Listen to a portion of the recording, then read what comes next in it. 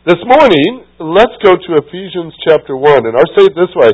For now, it will be our last sermon into chapter number 1 because we've had 25 sermons on it, counting today, in chapter number 1. And if I haven't impressed you with the fact that God's made a great investment in you, I'm not sure how else to do it unless you want 25 more sermons to convince you of this very fact.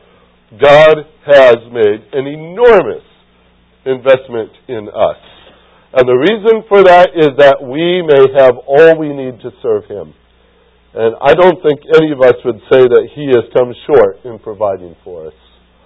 And so today we're going to look at that theme one more time.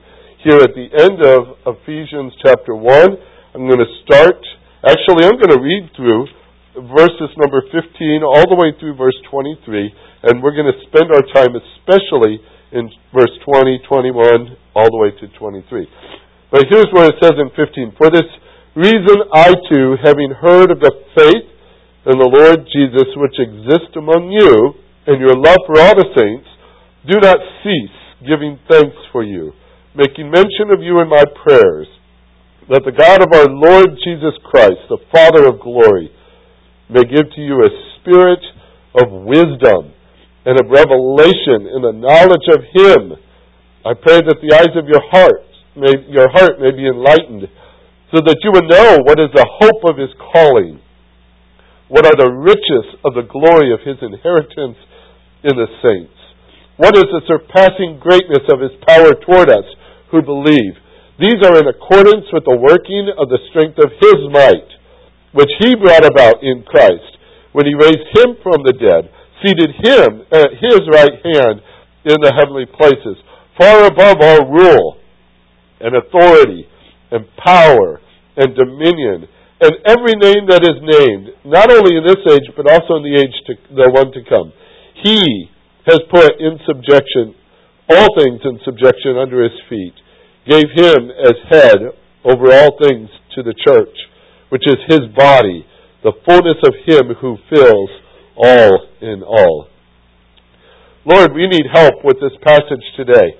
Not so much in comprehending English words, but comprehending who Christ is and what authority He has. Lord, we're here to understand that we might respond. Respond in a way that honors this great name and seeks to serve Him here in this world. We are simply your children who have come to your feet and say, teach us, Lord, today. Teach us and draw us close to yourself. In Jesus' name, amen. Today I want to address the topic that I've been leading toward all the way through this, and I bring it up here and there. And that second phrase of the theme of this passage that I've used, God's investment in you so that you may have all that you need to serve Him. And for some, when I say serve Him, there's a sense of concern. What do you mean by serve Him? Is this one of those pastoral things where you're going to follow this with an announcement that we need Sunday school teachers? Or, of course, VBS is on the horizon.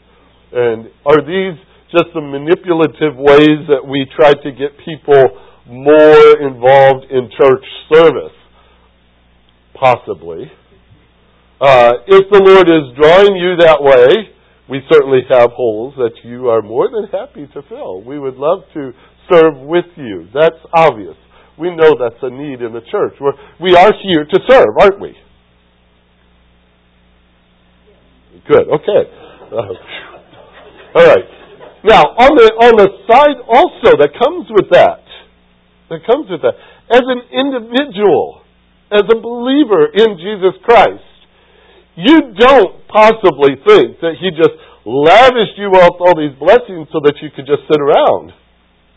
I'm sure that you're convinced that He does have something for you to be doing, whether it is in a formal way, church offices or teaching positions or whatever, but also in your life. Do you not feel that you are a servant of Jesus Christ? On a daily basis. You wake up on a Wednesday of all things or a Friday morning and think, I'm a servant of Christ. What can I do for His glory today? Perhaps it's even something that the Lord has been working in your heart as to a particular need, a ministry that maybe nobody else recognizes, but He's been laying in a burden on your heart that so-and-so or this thing or whatever has a need for somebody to step in and minister there, to provide for somebody. And maybe you've been hesitant to be that one, even though you see the need, and you say, well, I don't know. Many times we say, I'll pray about it, and what's in our mind is, I'll pray that the Lord provides somebody else to meet that need. And maybe it's been your heart He's been tugging on. Or maybe He might just simply be saying, you know that mission opportunity I've been showing you for the last couple of months or last year or so, and I've burdened your heart with it. When are you going to take the step and go? And maybe you've been hesitant in that department. I don't know how the Lord works. In the sense that He does a great variety of ministries through a great variety of people, and the challenges that come from this, I can't possibly predict when I say that we have all that we need to serve Him. But what I desire more than anything is to take out the crutches and the excuses and all that we've mound up to say, well, I can't serve Him because. And this passage certainly does take away every argument we might have, especially in these two. The different ways that we answer needs or ministries or service questions are either with the phrase, I can't, or I won't. I can't, or I won't.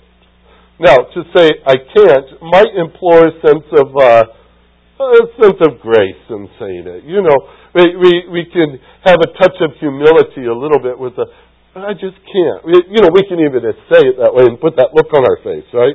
I just can't. And then the reasons come out, and all those things might appeal to a very merciful leader who's been asking you to step in. And so we've all mastered that, I'm sure, in one way or the other. And that's not always because of an excuse to get out, but sometimes we can't meet a particular situation. But the other way that reaction comes in the phrase, I won't. Now that generally doesn't show a graceful humility, does it? It generally leads to a different kind of response. To somebody to say I won't might lead toward harsh or hard or feelings or even some sort of conflict. Let me try this experiment with you. Imagine that you have a teenage son. Some of you will find that very easy to do.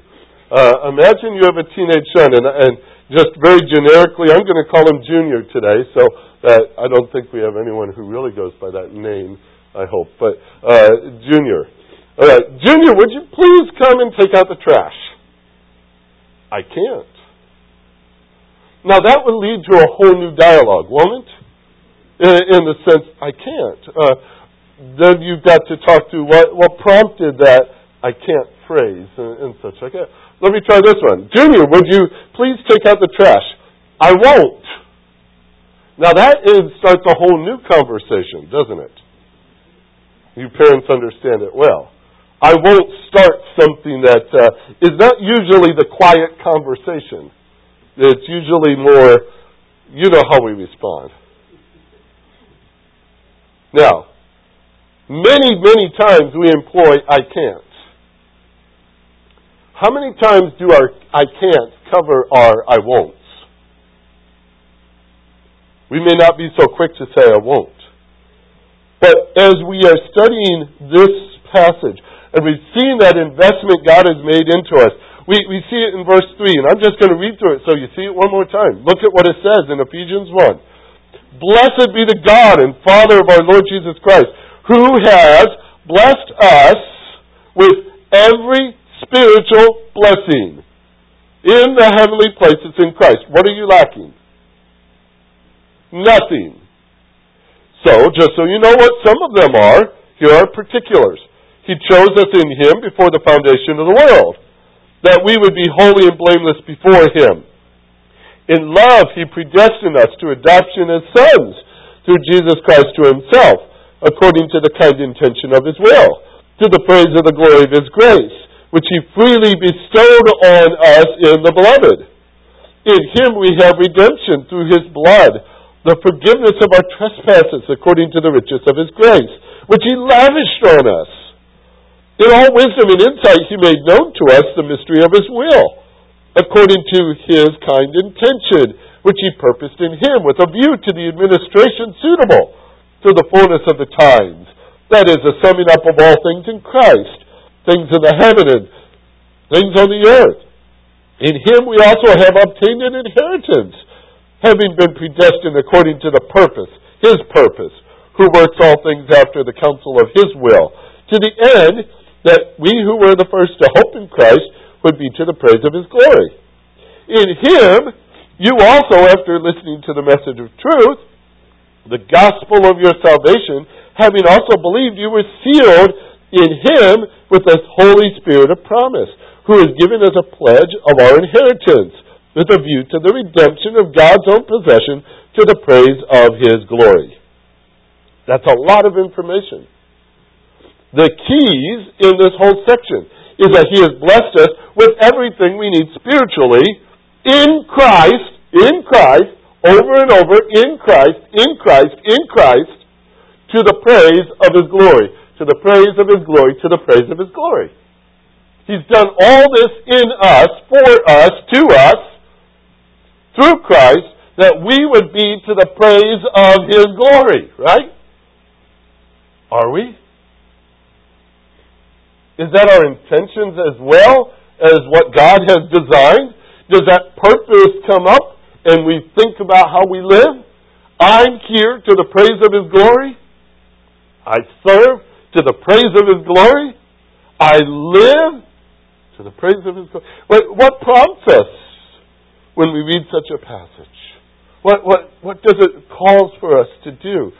I believe this investment and these blessings are designed for service. I believe they're for service. And we need to understand that. That's why this prayer is springing off this page. When Paul says, for this very reason, I don't cease to give thanks for you. And then he says, very particularly in verse 17, that the God of our Lord Jesus Christ, the Father of glory, may give to you a spirit of wisdom and of revelation in the knowledge of Him. And then verse 18, really it goes like this, so that you will know. So that you would know. And that's where we've been for several weeks, hasn't it been? What do we need to know? What do we need to understand? Now, this passage obviously doesn't say somewhere in here, so that you may serve Him.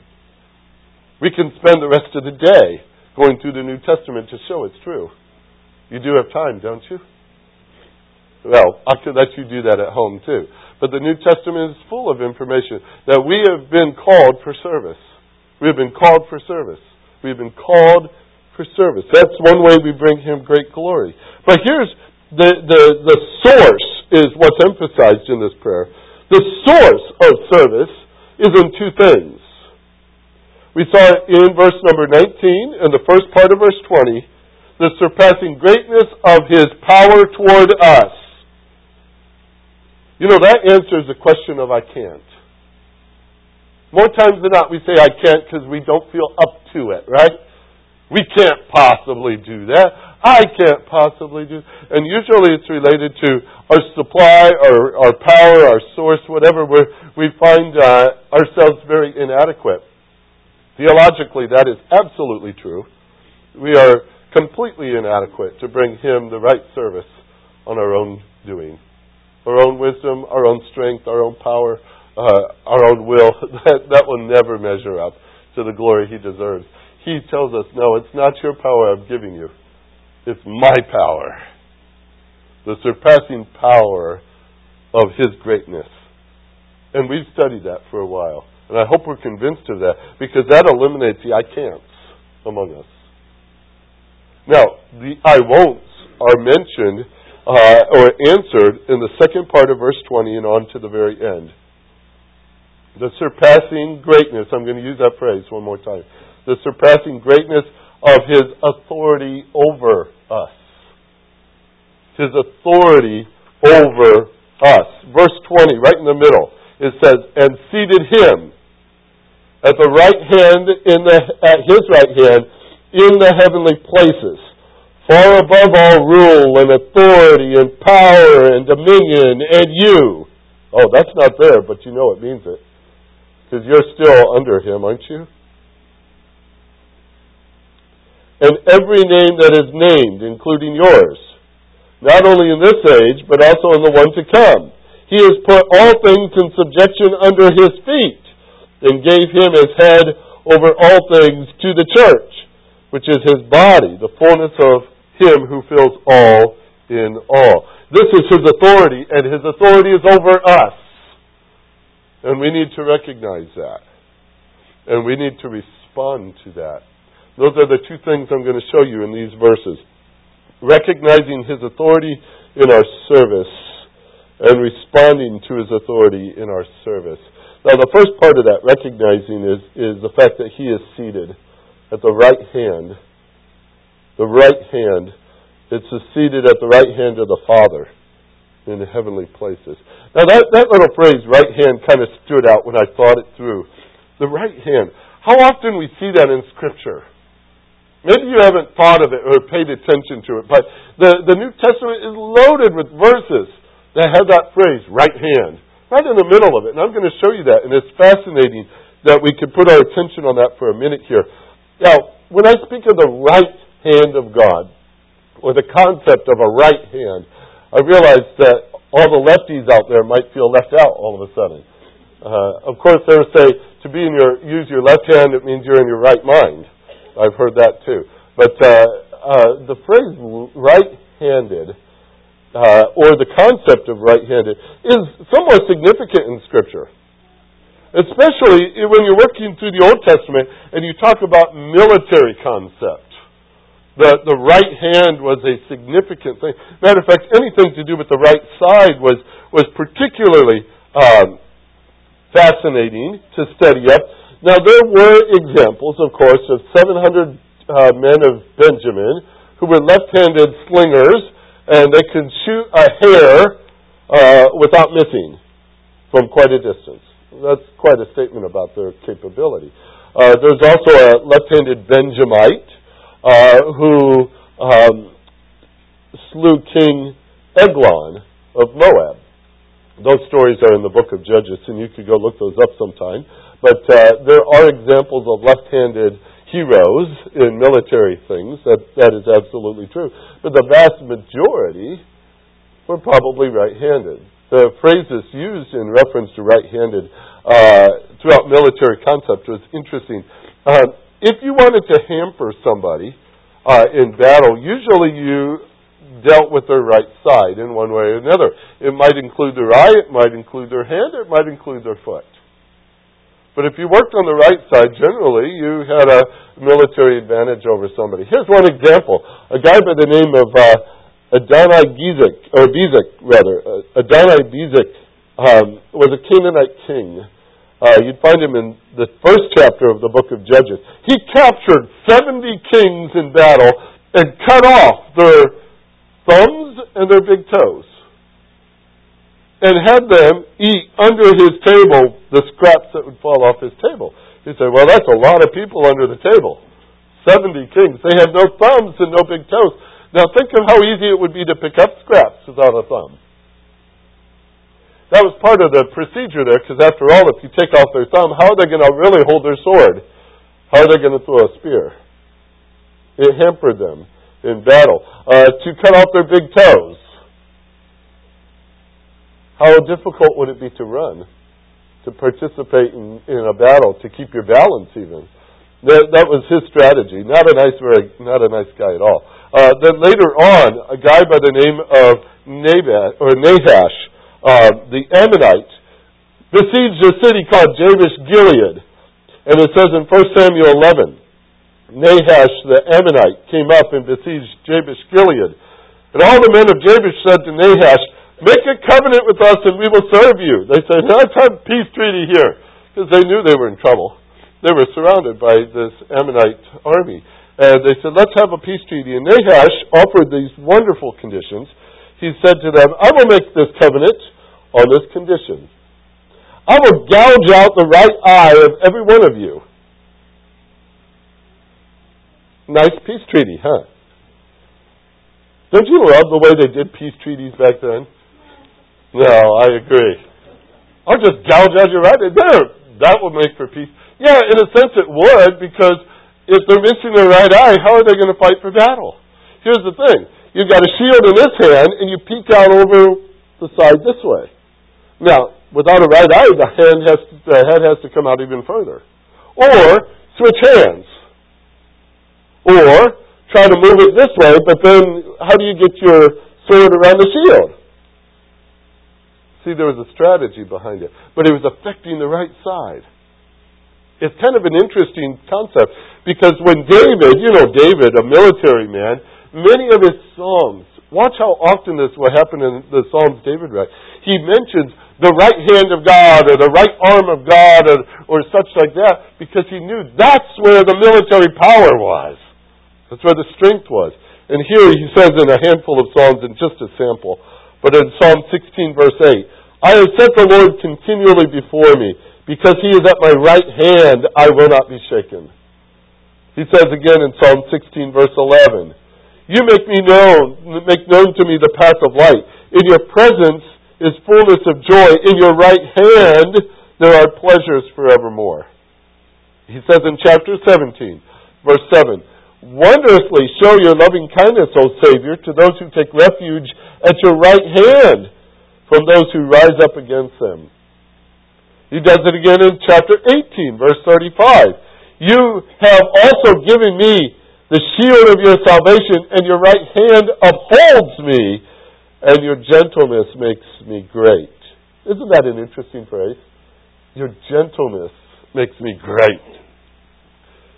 Later, the psalmist, whoever wrote Psalm 98, verse 1, says, "Oh, sing to the Lord a new song, for he has done wonderful things. His right hand, his holy arm, has gained the victory for him." Now, you can go through the Psalms and see it often. The right hand, the right hand, the right hand, the right hand. And what it comes down to is that which keeps you from being shaken. That which provides you with the joy. That which gives you refuge from enemies. That which upholds you. That which gains the victory. Those concepts are over and over again in this picture. And so when we come back to this concept in Ephesians chapter 1, it says that Jesus Christ is seated at the Father's right hand in the heavenly places. I think it's a significant phrase. It is a position of exceedingly great favor. A special favor. But it's also in reference to a victorious result. Supreme authority also stands in this position. This is what the Father has done regarding His Son. Now, the results of this has come to us. I want to show you some good examples of this. Go over to Romans chapter 8. Verse 34. We're going to explore a couple of good New Testament verses here. Romans 8:34.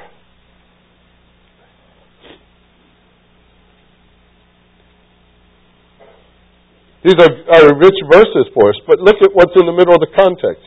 It says, "Who is the one who condemns? Christ Jesus is he who died, yes, rather who was raised, and who is where? At the right hand of God." And look at the phrase that follows. "Who also intercedes for us." What an important position this is. It says He is at the right hand of God, and He is interceding. In the Greek, it's intensely securing something on our behalf. He's intensely conferring on our behalf, and it's a continuous concept. We sing the song, and now for me he stands before the Father's throne. He shows his wounded hands and names me as his own. We picture the concept of standing as an advocate. We have an advocate with the Father, Jesus Christ the righteous. We talked of the advocate concept, and that he stands before his Father and he intercedes on us. But this actually says he sits beside his Father. That's a position of authority. He sits. And there he sits in that position next to his Father of the greatest favor, the most secure position. And he sits because the work is finished for redemption. And he now has authority over sin. And he sits beside his Father, and he intercedes for us constantly. Isn't that incredible to think that through? Sometimes we do things, I know. We say, boy, I really messed up, and he must just want to ignore me right now. He'd rather I just hide in a closet for a while. He doesn't want to see me. He doesn't want to think about me. He's upset with me. And yet, what did I just read to you? What is he doing next to his Father right now and always? Interceding on our behalf. Is that incredible? That is precious to us. That's one of the results of him being in that position. Hebrews 1:3 adds to this. He is a radiance of his glory, the exact representation of his nature, and upholds all things by the word of his power. When he has made purification for sins, he sat down at the right hand of the majesty on high. And then he says it again in chapter 8 of Hebrews, verse 1. Now, the main point of what has been said is this. We have such a high priest who has taken his seat at the right hand of the throne of the majesty in the heavens. Now, that's an unusual picture if you study Hebrews chapter 8. A high priest who sits down. All other high priests have to be up and busy. Serving, because their work's not done. Jesus Christ is done. He sat down. He sits next to the Father. And it says again in Hebrews 12, verse 2, that we fix our eyes on Jesus, the author, the perfecter of our faith, who for the joy set before him endured the cross, despising the shame, and has sat down at the right hand of the throne of God. So it even calls for us to fix our eyes on him, where he's at. Seated in the heaven, Colossians 3:1 tells us the same thing. It says, if therefore you have been raised up with Christ, keep seeking things above where Christ is at the right hand of God. I could show you verse after verse. But isn't it amazing how that phrase keeps popping up? The right hand of God, the right hand of God, the right hand of God. It speaks of his authority. His authority over our lives. His authority over sin. His authority over forgiveness. His authority in the work in our very lives. He is victorious. He does provide. And all of it. From what we read in Scripture. He gives us our joy. He gives us our refuge. He gives us what we need to uphold us. He does all that. That's his authority. Now, his place of authority is great. As Peter would say in 1 Peter 3, verse 22, it speaks of him being at the right hand of God, having gone into heaven after angels and authorities and powers have been subjected to him. This is one more fact that goes with the whole. That his authority is over everything. That's what Ephesians told us, right? When we looked at these verses. Verse number 20. There he is, seated at the right hand of the Father in the heavenly places. And verse 21. Far above all rule and authority and power and dominion and every name that is named, not only in this age, but also in the one to come. He's above it all, isn't he? That's his authority. I especially like these phrases. all rule, all authority, all power, all dominion. For too often, when we get caught up in something, we as Scripture would say, who does sin becomes a slave to sin, and we say, oh, what can ever break me out of this habit? What can get me away from this terrible? We feel the bondage. Sin always brings bondage. We feel that, and we say, it's almost hopeless at times. Matter of fact, our souls feel like that. It's like it's dark, it's hopeless, I can't get out. But who's above all dominion? Who's above all powers? He is. And if He's not greater than those things, then He is not in complete authority. You see? Far too often we forget where He sits. Far too often we forget who He is. He is our Savior, yes, but He is Lord. He is Lord, and He rules. And this says He's above it all. All rule, all authority, all power, all dominion. And it doesn't matter at what age that thing is named or that person is named. He's above them too. So there's not any possibility that in the next 10 years, 15 years, even 100 years if it goes, that somebody on this earth is going to rise up greater than Him. It will not happen. Not in this age, not in the age to come. This is His authority. All things subjected to Him. This morning I read to you from Philippians chapter 2 as we started. Let's go over there for a minute. I want to show you something. This is where I want to make a transition in what I'm showing you today. Because I think you're convinced of His authority. At least we understand it in concept. Right? We hear it in the words. We see it on the page. We may still be wrestling with it in our own lives and hearts. But we see its reality. Those are facts. Alright? Now watch what happens here. Philippians 2, verse 5. Very familiar chapter, or paragraph anyway. Have this attitude in yourself, which was also in Christ Jesus, who, although He existed in the form of God, did not regard equality with God a thing to be grasped, but emptied Himself, taking the form of a bondservant, being made in the likeness of man, being found in appearance as a man, He humbled Himself by becoming obedient to the point of death, even death on a cross. For this reason, God highly exalted Him and bestowed on Him the name which is above every name. Now that's authority.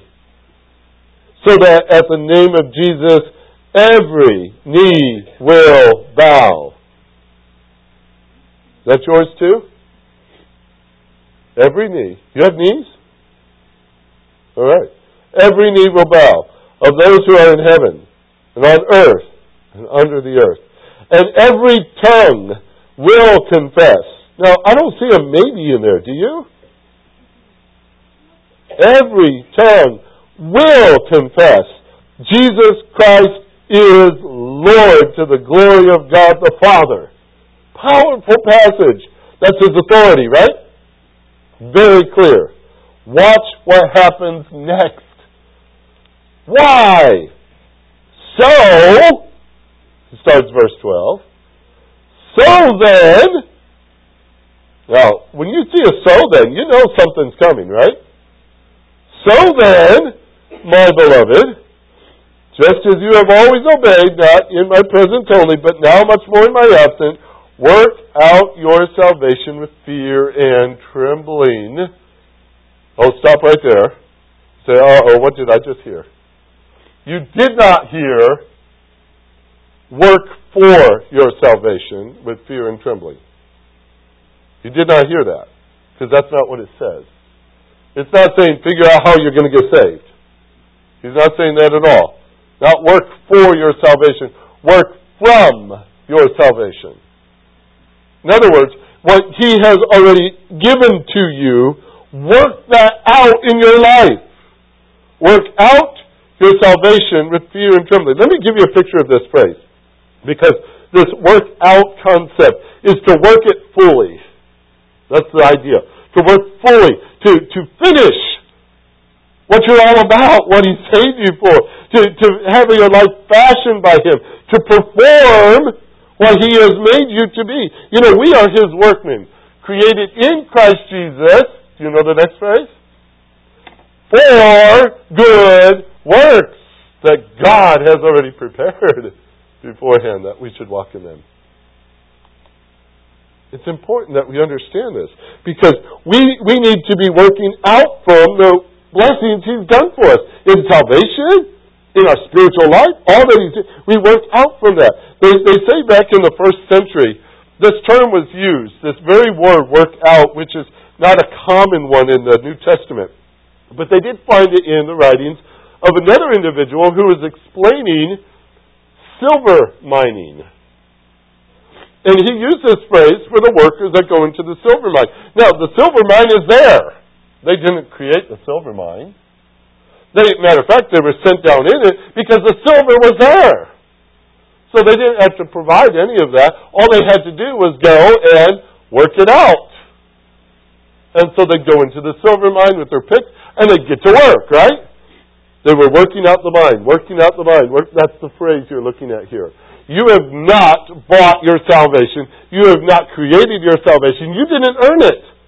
He's provided that. He says, now, go dig in it.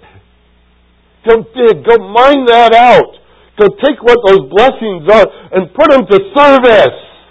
Here's the rest of the picture. You're to work out your salvation. Work out your salvation with fear and trembling, because that should overwhelm you for the first thing, to know what it is you have. But also, this next phrase, it always gets me worked up anyway. For it is God who is at work in you. Do you know that? That's what I've been trying to show you from Ephesians 1 all the way through. It's God who is at work in you, both to will and to work for His good pleasure. That's the answer to I won't. The authority of Jesus Christ. The authority of Jesus Christ. He has that name which is above every name. Every knee bows. Every tongue confesses He is Lord. And because of that, we can serve, folks. We can go into service. We can mine it out that He's already provided for us. Because it's God who's at work in us. And He's changing our will, isn't He? That our will be like His. That our work be for His glory. This is how we respond to His authority in our service. We know what He has done, and we serve Him. Instead of I won't, we start to say, I will. I will. In Ephesians, look at these words again. Ephesians 1. Look at verse 22 and 23. These are not just accidentally tossed in the middle of a prayer, but very specific things. He has put all things in subjection under His feet and gave Him as head over all things to the church. To the church. You know what? That will never change. That will never change. There will never be a replacement head. Christ is the head of the church. Is He the head of this church? That's the way it must be. He's the head of this church. He's the head of the pastor. He's the head of the elders. He's the head of the members. He's the head of all of us. He is the head of His church. That's the way it ought to be. That's the way it says here. He is the head of the church, and the church is His body. It is His body. It is His body. And it is Him who fills all in all. I'd love to spend time just filling out that phrase. Him who fills all in all. Wow, there's a picture here that's incredible. I want to just illustrate this. I've got more, but I can't. I want to illustrate this way. In your mind, or maybe on a piece of paper, you draw a circle. And say that circle represents all that the church is. All the ministry, all the activity, all the positions, all the, you name it. Everything that we sum up in the concept church. It's in this great big picture of a circle. And right in the middle of that circle is a line in which a name belongs. And let it be known that whoever's name you put in the center of it, everything circles around that name. Now, if we have come here to be served, if we have come here to see how people will minister to us, if we have come here to be a spectator, we might as well put our names in the middle. Because if that's what we think the church is, it all circles around us. Who then is the head in that picture? Who then has the authority in that picture?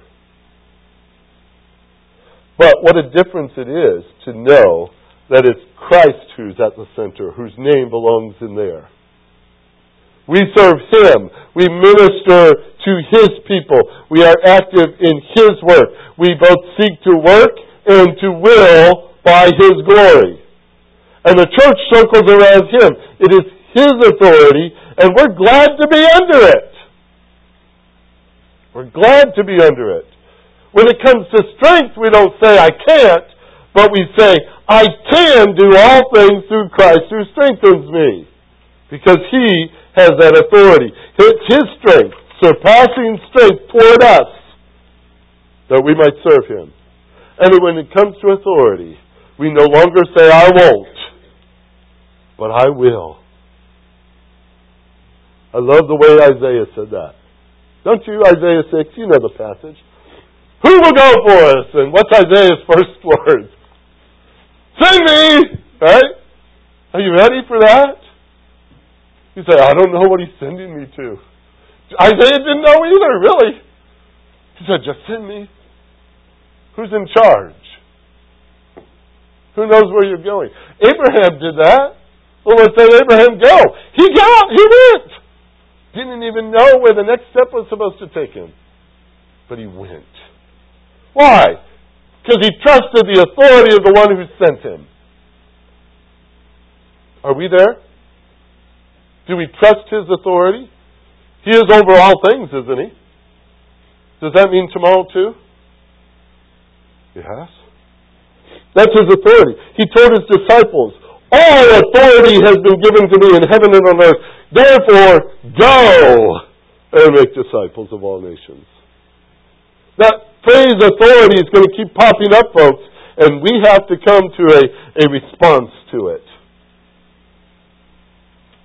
There's no better arrangement than when Jesus is Lord. No better arrangement. Lord in my life, Lord in our church, He must be, not only because God designed it so, and that's primary here, but also He will be. Every knee will bow. Every tongue will confess that He is Lord. This is the one who has blessed you and me so. This is the one who is our Lord and made a great investment in us so that we have everything we need to serve Him. So how do we respond to that? I will, but I won't.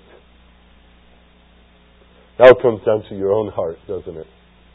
Let's talk to the Lord about that. Heavenly Father, You know each and every single one of us in this room, where we stand with You, what we wrestle with, what You have designed for us, what You would have us to do, what You have been prompting our hearts to do, what You have designed us with in our own particular gifts, how You've put together this particular local body here in Hillsdale, Oklahoma, that we might function together for Your honor and glory and serve You. All of these things You know, Lord.